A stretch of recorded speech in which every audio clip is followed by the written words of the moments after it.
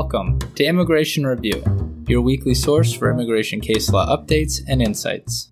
I'm your host, Kevin A. Gregg, back again to review the week's precedential immigration cases, rummaging through the decisions so you don't have to. This podcast is sponsored by Kurzban, Tetzelli & Pratt, also known as KKTP, a law firm where I'm also a partner. Whether you are facing an immigration obstacle, a serious injury, or a legal issue in your business, KKTP will aggressively protect your best interests. This podcast is also sponsored by DocketWise, an all-in-one immigration forms and case management solution trusted by thousands of immigration lawyers across the U.S. I really like DocketWise. It makes immigration applications easy by allowing the clients to provide information through simple online questionnaires that are shareable by text or email and available in multiple languages. Not only that, DocketWise provides a comprehensive group of case management features, including invoicing and calendaring, secure messaging, task management, and a lot more. You can learn all about DocketWise and receive a 10% discount on your subscription by heading to docketwise.com/immigration-review, so they know we sent you.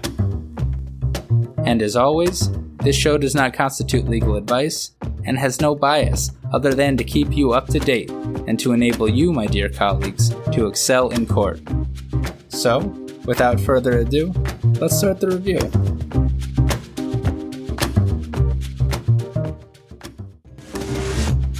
The Fifth Circuit just found unconstitutional a law, quote, prohibiting the possession of firearms by someone subject to a domestic violence restraining order, end quote.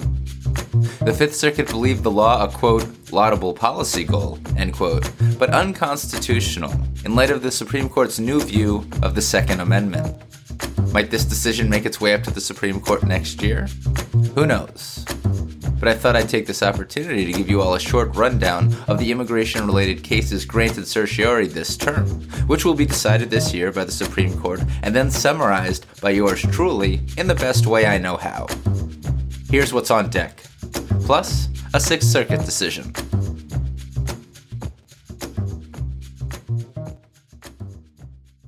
By my count, and the counts of others, there are 6 cases before the Supreme Court this term that have something to say about immigration. First, United States v. Halaman Hansen.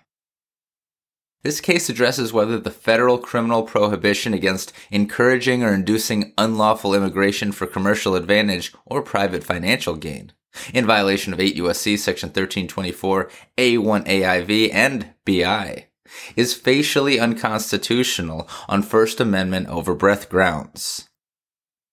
A similar but not identical issue was at play 2 terms ago in the case United States v. Sinaneg Smith, which the Supreme Court kind of punted on after finding that the Ninth Circuit had improperly refamed the legal dispute below. But last year in United States v. Hernandez-Cabello, episode 116, the 10th Circuit adjudicated the same issue from Sinaneg Smith. Again, different statute from the one at issue in Halaman Hansen, but pretty similar. And the 10th Circuit found that for that statute, there are a, quote, substantial number of the statute's applications that are unconstitutional, judged in relation to the statute's plainly legitimate sweep, end quote. So, might the Supreme Court have similar concerns as the 10th Circuit and find that a law that prohibits encouraging or inducing unlawful immigration for commercial advantage also violates the First Amendment too much? Time will tell. The second case before the Supreme Court this term is Arizona v. Mayorkas. This is the case where certain states unsuccessfully sought to intervene in the Title 42 dispute before the District Court and the Court of Appeals in the District of Columbia. The states waited 2 years and sought intervention with 6 days left to go after it became clear that the federal government was going to abandon its defense of the Title 42 policy. The District Court denied intervention and the Court of Appeals upheld the denial. The states then sought an appeal before the Supreme Court, and the court decided only to hear the state's request for intervention, and not the underlying decision about Title 42. So, can states litigate federal immigration policy when the federal government has no interest in doing so? Wait to find out. Next is Santos Zaccaria v. Garland. The case below was discussed on episode 90 of the podcast, and it's the factually very sympathetic case of a transgender woman from Guatemala. It became much different than that before the Supreme Court, though. The legal issue is now whether the Fifth Circuit is right to require that where the BIA improperly makes factual findings in violation of its appellate review. Must a non-citizen file a motion to reconsider with the BIA, telling the BIA what it did wrong and asking the BIA to fix its error before the non-citizen can then petition for review to the courts of appeals? And really, over the past years, and I've talked about it a bunch on the podcast, the Fifth Circuit has been requiring that non-citizens file motions to reconsider in a lot of circumstances, even beyond improper BIA fact-finding.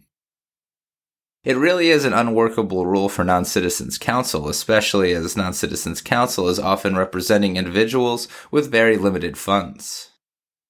Notwithstanding the endless loop that such a holding would engender, according to those who listened, and I was not one of them, a majority of the Supreme Court at oral argument seemed unmoved by the petitioner's argument, and it appears that a majority of justices might read INA Section 242 D1 as requiring such exhaustion with a motion to reconsider. The case was argued on January 17, 2023, if you want to find the oral argument yourself. Next is U.S. v. Texas. This is the case where the government sought reversal of an injunction by the lower court preventing the U.S. government from enforcing Secretary Mayorkas's memorandum on prosecutorial discretion. The government immediately sought a stay or a grant of certiorari on an expedited basis. The Supreme Court did not do either.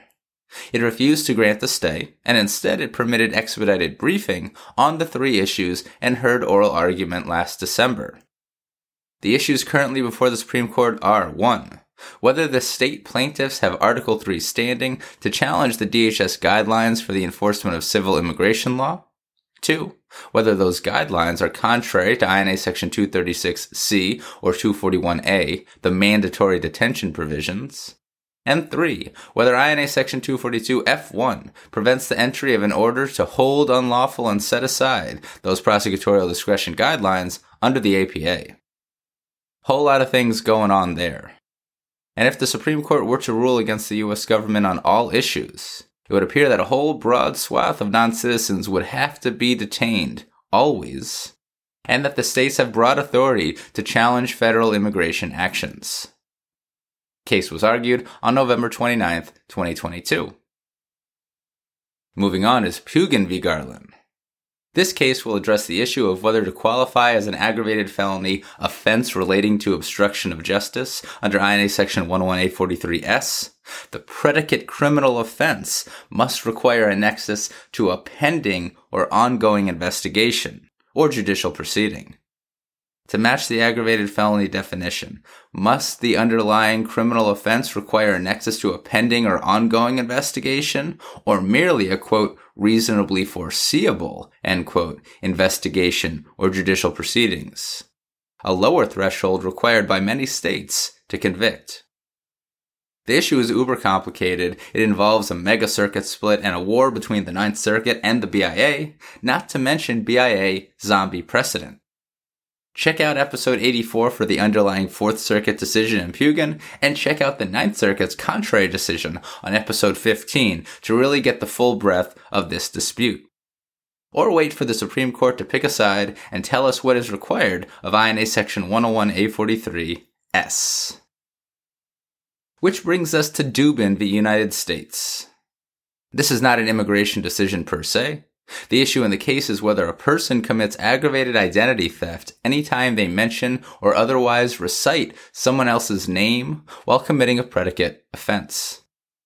Again, not an immigration case, but depending on the outcome, it would appear to have implications for at least crimes involving moral turpitude, and possibly for the good moral character analysis and discretion if, for example, a non-citizen were to use somebody else's name to do something else. And those are the Supreme Court decisions that touch on immigration granted certiorari for this term.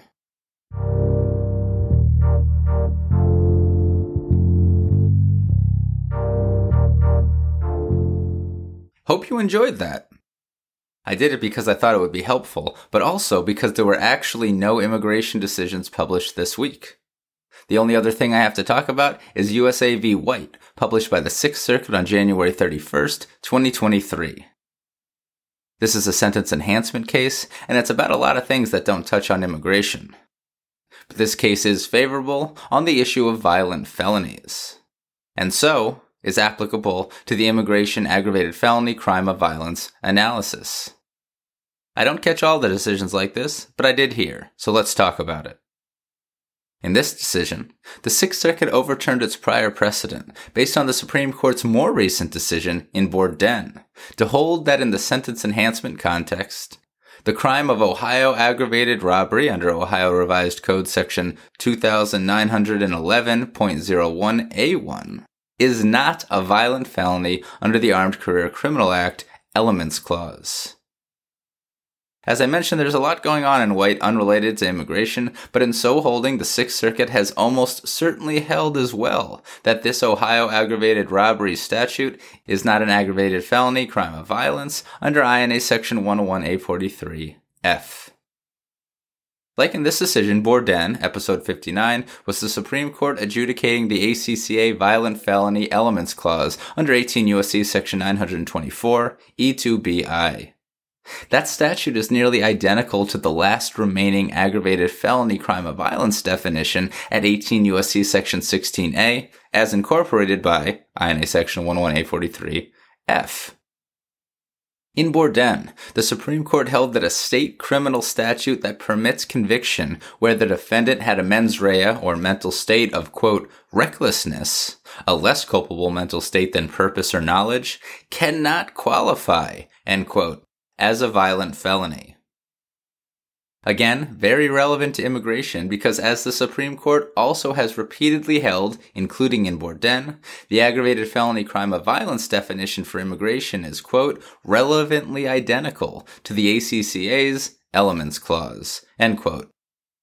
And as the Supreme Court also explained, when it comes to someone involved in reckless action, quote, because his conduct is not opposed to or directed at another, he does not come within the Elements Clause, end quote.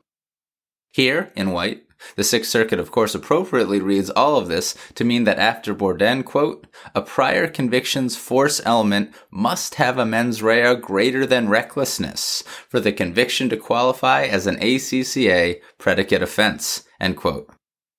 The Ohio aggravated robbery crime apparently does not. It can be committed recklessly, apparently. So it's not a violent felony, and it's not an immigration crime of violence. In case you had any doubt about whether Supreme Court precedent matters. Mr. White, of course, gets his sentence remanded for resentencing. And before we go, I have this.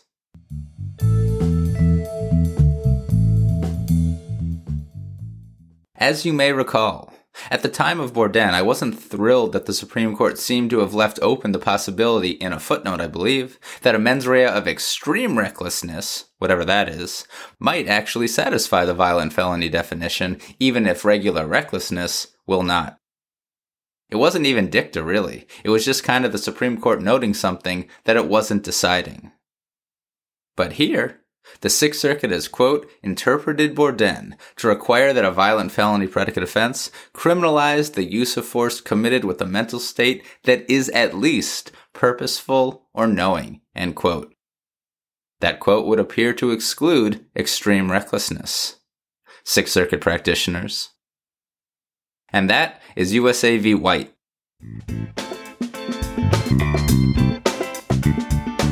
So there you have it. You're all caught up with the past week's published immigration cases. I'm Kevin A. Gregg, a partner with the law firm Kurzban, Tetzeli & Pratt, and this has been another episode of Immigration Review. Thank you for listening, and I hope you enjoyed it. If you did, please share it with a friend and rate and review us. Each review helps new listeners find the show. And of course, subscribe to Immigration Review wherever you get your podcasts. If you like what we do and want to become a patron of the show, please check out our Patreon page at www.patreon.com/Immigration Review, or click on the link in the show notes. And if you're interested in an official Immigration Review CLE certificate for 5 credit hours, email me at kgreg@kktplaw.com with your full name and the episode numbers for the 10 shows you've listened to. Also, feel free to email me with questions, comments, or anything at all. And follow the show on Instagram and Facebook at Immigration Review, and send us a tweet at ImReview. That's IMM Review. I'll be back next Monday for a brand new discussion. Until then, I'm Kevin A. Gregg, bringing you the Immigration Review.